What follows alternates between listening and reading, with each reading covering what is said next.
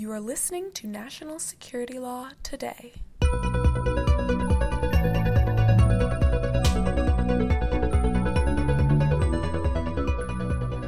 Welcome to National Security Law Today, the podcast of the American Bar Association's Standing Committee on Law and National Security. I am Nicole, a member of the committee staff. Thank you for joining us today. This is part 2 of our conversation on climate security with Mark Nevitt, a former Navy commander who is currently on the faculty of the University of Pennsylvania Law School as a Sharswood Fellow. Mark is a former U.S. Navy aviator and a JAG, or Judge Advocate General, who is posted in Norfolk, Virginia as a DoD Regional Environmental Counsel. If you'd like to hear part 1 of our conversation with Mark Nevitt, please go back and listen to last week's episode.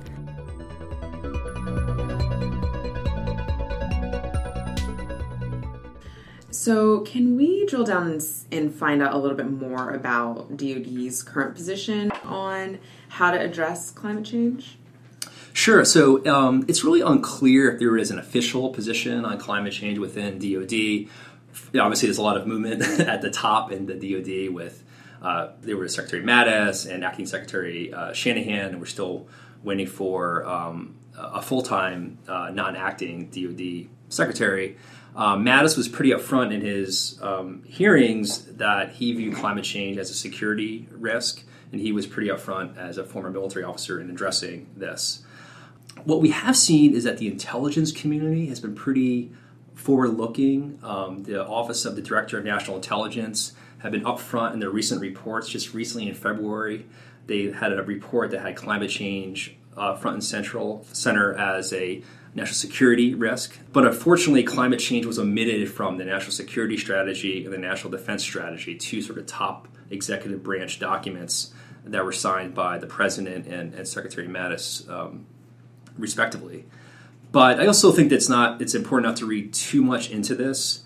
Existing regulations that were passed in prior administrations still are on the books. They have not been formally rescinded. And as I mentioned before, there's been some action on climate legislation via the National Defense Authorization Act addressing unique military vulnerabilities and sort of military zoning, floodplains management, where the military can't build in certain areas that are vulnerable to climate change. I think it's important for your listeners to realize or frame it as it's really a scientific issue, a scientific problem that demands a political and legal solution, not the other way around. The politics get up front and center. And so follow the science and where the science is going. And I think that's where the military leaders are focused on right now. So while we're on the topic of DoD's thinking around these kinds of issues, can you tell us what the pros and cons are of conceptualizing climate change as a national security issue? I think that in the past administration, it was pretty radical to start thinking about it in this way. I think people recognized it, but to put it in a framework that said we're going to talk about environmental issues as national security, that was kind of revolutionary at the time. Hard to believe, isn't it? Yeah, I mean, right. It's like such common sense in science. But it hasn't. It took a minute to get into that framework. So can we talk about the pros and cons of making that sort of putting that stamp on it? Sure. No. And people should ask questions about, is this it's a resources question, it's a priorities question, and it's controversial, and some people were excited about that framework, and some people thought it was dragging unrelated issues into something that is supposed to be nonpartisan. Right. And so I think what we're seeing in part is there may be two communities, the environmental community and the national security community, and historically they've been a little bit, not in conversation with each other as much as we would like. There might be some concern about, quote unquote, the militarization of climate change. But I really think that concern can be alleviated or mitigated over time once there's trust built up and once the environmental community understands the security threats and the military and national security communities are increasingly in dialogue with the environmental community. So I don't know. I think the cons, there's sort of a militarization piece that's in the background, but I think that can be overcome as you start focusing on the real impacts of climate change. So I think the more dialogue, the better. The pros, I think, are many. The military is a validator. It's largely apolitical, and it's a very well-respected institution. That when the military and intelligence communities are saying we need to look at this, not from a political perspective, that gets people's attention. It's very pragmatic, and the military has a planning culture. And I think climate change just fits within that model. It's going to change the world. It's going to change the physical environment. We just don't know to what extent, and the military needs to be prepared for the unknowns. And of course, the military is heavily resourced. It's the largest employer in the world, so there could be some positive externalities, particularly in renewable energy investment and climate resilient investment. Just look at the history of the military's involvement in the space race and other examples of nanotechnology and the internet, when the military was kind of leading the technology, and there's all these positive spin-offs. So I remain optimistic that we being the military, can have an innovative role in this space. As far as advice at that, I think that we just need to approach the problem through an interdisciplinary lens. So it's got something for everyone: climate change, law, science, economics, policymakers. And so national security professionals and national security lawyers, I think, have a really important role to play in that discussion. It can't be just outsourced to everyone else. National security lawyers and policymakers have a really important role there. In an ideal world, what would you like to see American leadership do on climate change? So I think, as I referenced earlier, American leadership, Nicole, is fundamental to this issue. And I should say that on the international front, people are looking to the United States, I think, to take action and have a leadership role, which we've been a little bit absent on that world stage in the last year or two. I think we also have a special responsibility. After all, climate change is not just caused by, it's a global problem. And the U.S. emissions, historically, we're the world's largest historical emitter. Today, year by year, we're the second largest greenhouse gas emitter behind China. So I think we have a special responsibility in playing this leadership role. So I think that fundamentally we need to first get back into the Paris Agreement. That would be a nice starting point, and just follow through on our commitments. Remember that those negotiations were very, very intense, and a lot of the climate negotiations were set in place so that the United States could sign it. President Obama could sign that without going to the Senate for advice and consent. So the Paris Agreement was a critical starting place to get us on the right path. We need to continue to capitalize on an innovative economy and academic institutions, and to continue to invest in renewable energy. And again, I think the national security role, the military has a role in this as an engine for change. I think that states and cities, in the absence of climate action, are taking a lot of action on this. So I think there's a lot that the United States, from a federal level, can learn from New York, which just passed a very forward-looking climate legislation last week, and cities which are very much taking the lead in the absence of the federal government. Well, I just want to, present the counter argument, right? You said we're the number 2 emitter after China, and the antagonists of the Paris Climate Change Agreement would say, well, we shouldn't be kneecapping ourselves if the biggest emitter, China, is not willing to play ball. 1 and 2, I think the second part of that, right, was not only that we can't bring them to their knees unless we hold them to certain standards, and they weren't willing to come along for the ride. So that was, I think, part of it. But the second was that there was a statement by this administration that it may be true that we would be economically disadvantaged if we adhere to the rules. And that's a legitimate concern. And some definitions of critical infrastructure and national security include, of course, our economy. Mm-hmm. Right. And by the way, that's devil's advocate. You're talking to a bike commuter. I will not ride around in a car. But no, that gets to the super wicked problem nature, right? The United States is not the only emitter. It's not a pure domestic issue. China, we do need to have transparency. And the Paris Accord, the Paris Agreement, which built on the United Nations Framework Convention on Climate Change, did just that. So everyone was going to report their emissions, and there was going to be sort of just a taking stock every certain number of years, and those emissions would be audited by the international community. And so there really was not much wiggle room to sort of fudge your numbers. China is part of the Paris Agreement as we talk here. The United States is not. So China is looking at the United States, and we're looking at China. The reality is that it's a global problem. We've done this before in other areas. The Montreal Protocol, which is a good example of the world coming together to reduce the ozone emissions to safeguard the ozone. Which, by the way, had results. Which had results. Measurable scientific results. Exactly. So we have a playbook in hand to use this. And, the Framework Convention on Climate Change was passed right in the aftermath of Montreal Protocol in 92. So there's a lot of hope that we would come together, which we were hoping to do over time. Just right now, we're a bit stalled, but climate change is happening and it's accelerating, so we need to take action. Well, I would just say, I think the cynic would look at China and say that, they're obviously going to cheat, or they're just, doing it in a way that makes us look bad. What are we supposed to do? Right. Well, they're still our intellectual property. Who knows what they'll do next? That type of attitude. Exactly. Right.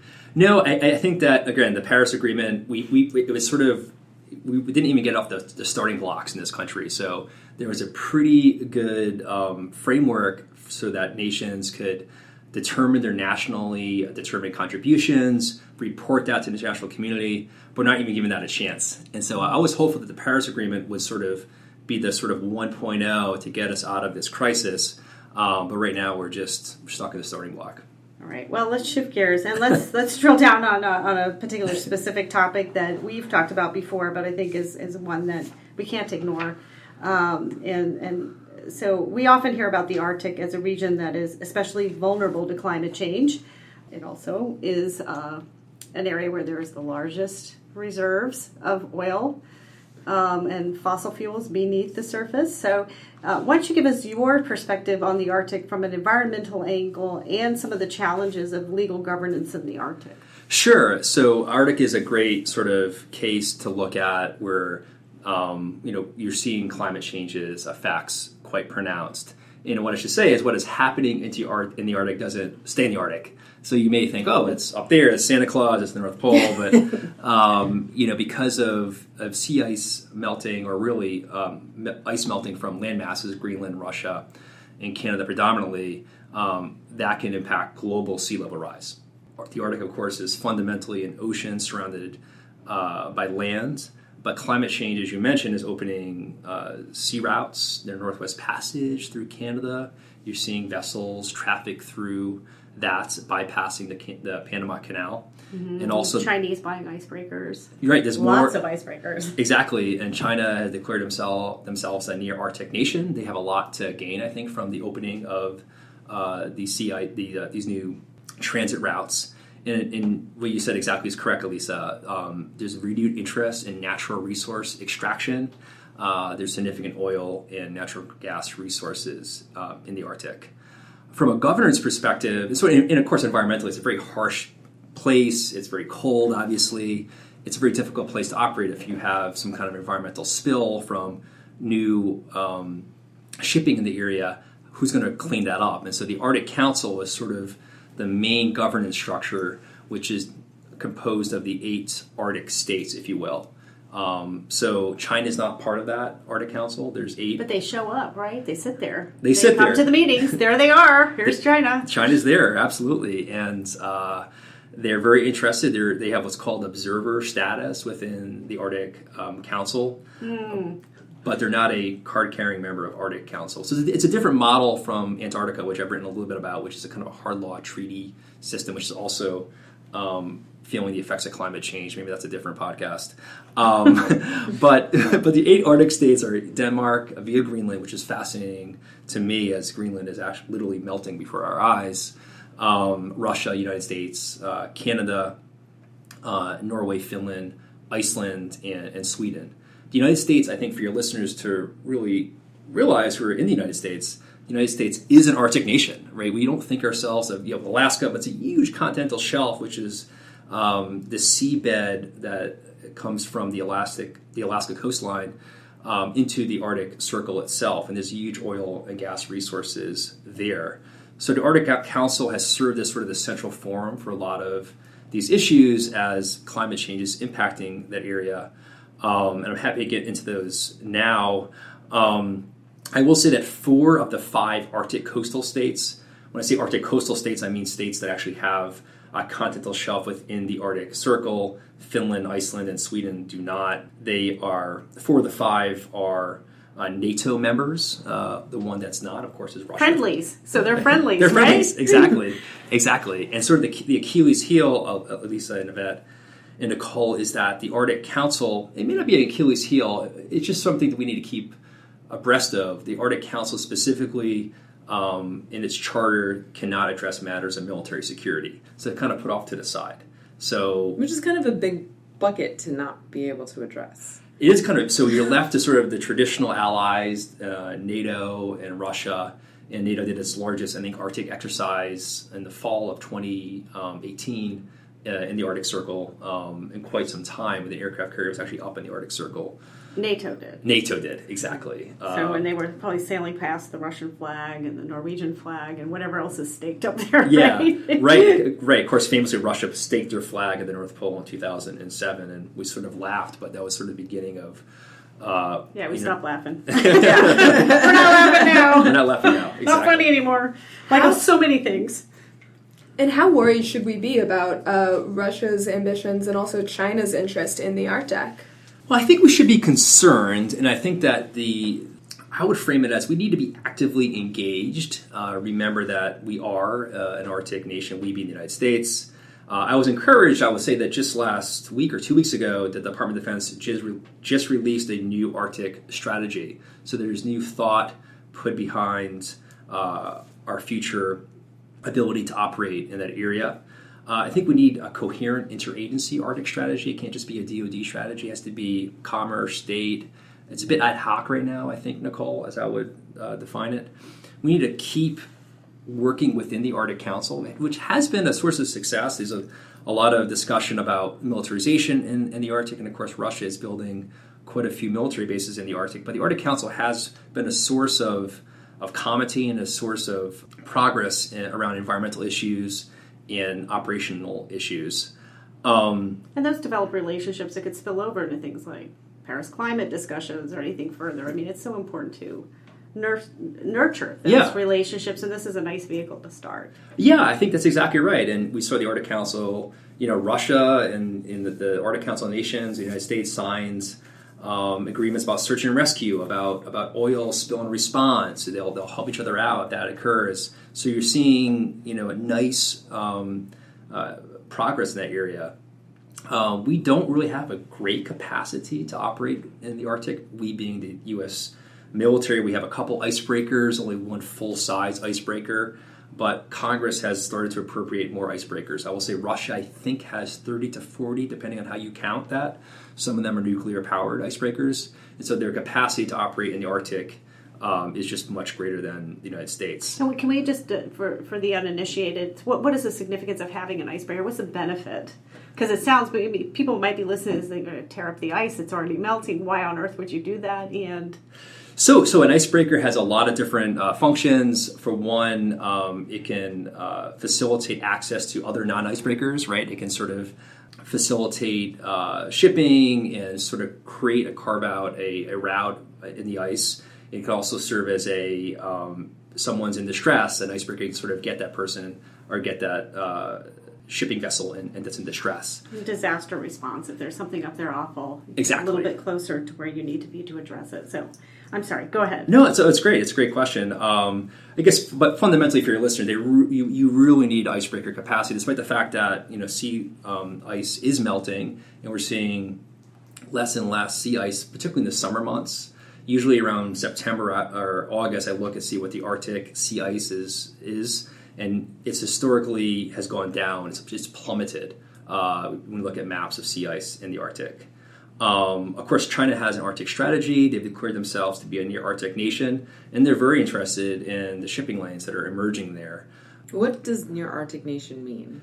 I don't know. I don't know. Okay, I'm glad I'm not the only one. Yeah. So I was at a forum just a year ago when China first announced this, and we were asking the same exact question, Yvette. I guess it's more of a pronouncement of they're looking at valuing the Arctic area in a way that they haven't in the past. They would love to be an Arctic Council member, I think, a full card-carrying member, but they're not quite there.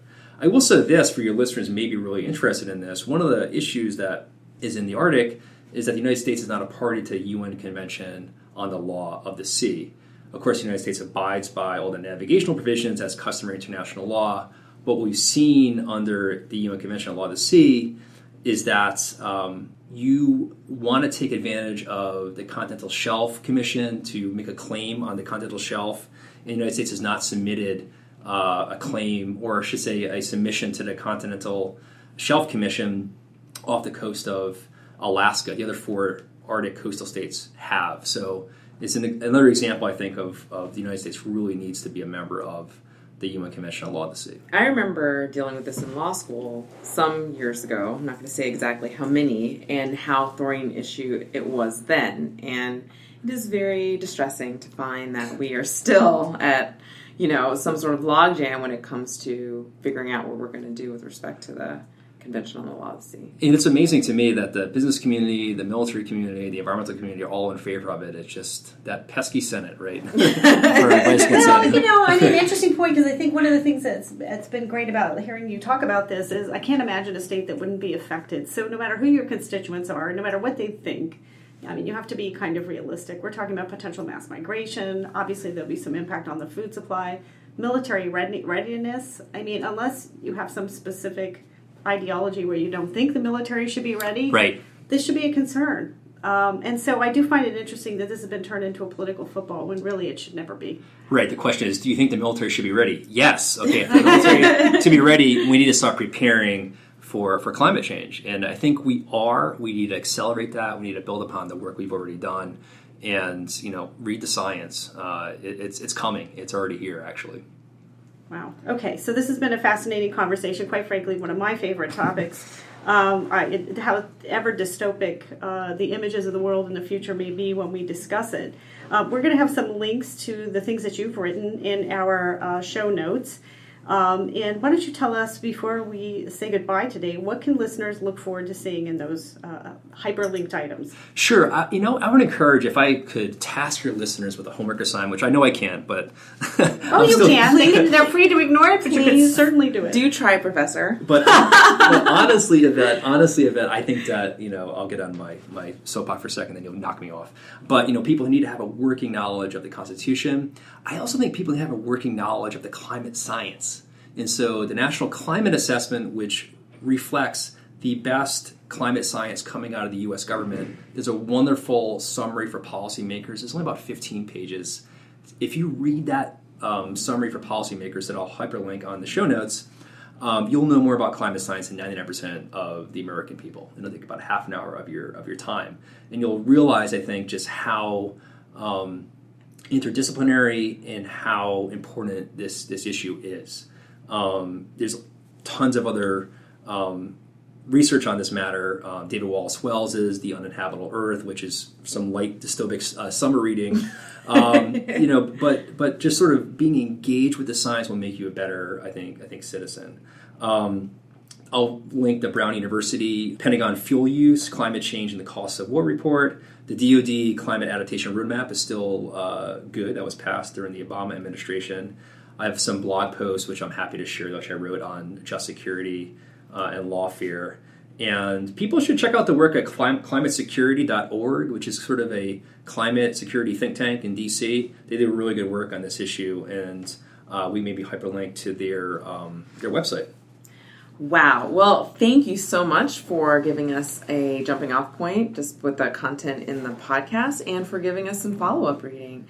And thank you for listening to National Security Law Today, the podcast of the Standing Committee on Law and National Security for the American Bar Association. You can read more about today's podcast and access our archive of episodes at americanbar.org/natsecurity. And you can read the notes to this podcast that we were just talking about. So be sure to subscribe. Click on that button that says subscribe and rate us on your favorite podcast app and engage us in conversation on Twitter at ABA-NatSec. We look forward to seeing you again next week. The views expressed on National Security Law Today have not been approved by the House of Delegates or the Board of Governors of the American Bar Association and accordingly should not be construed as representing ABA policy.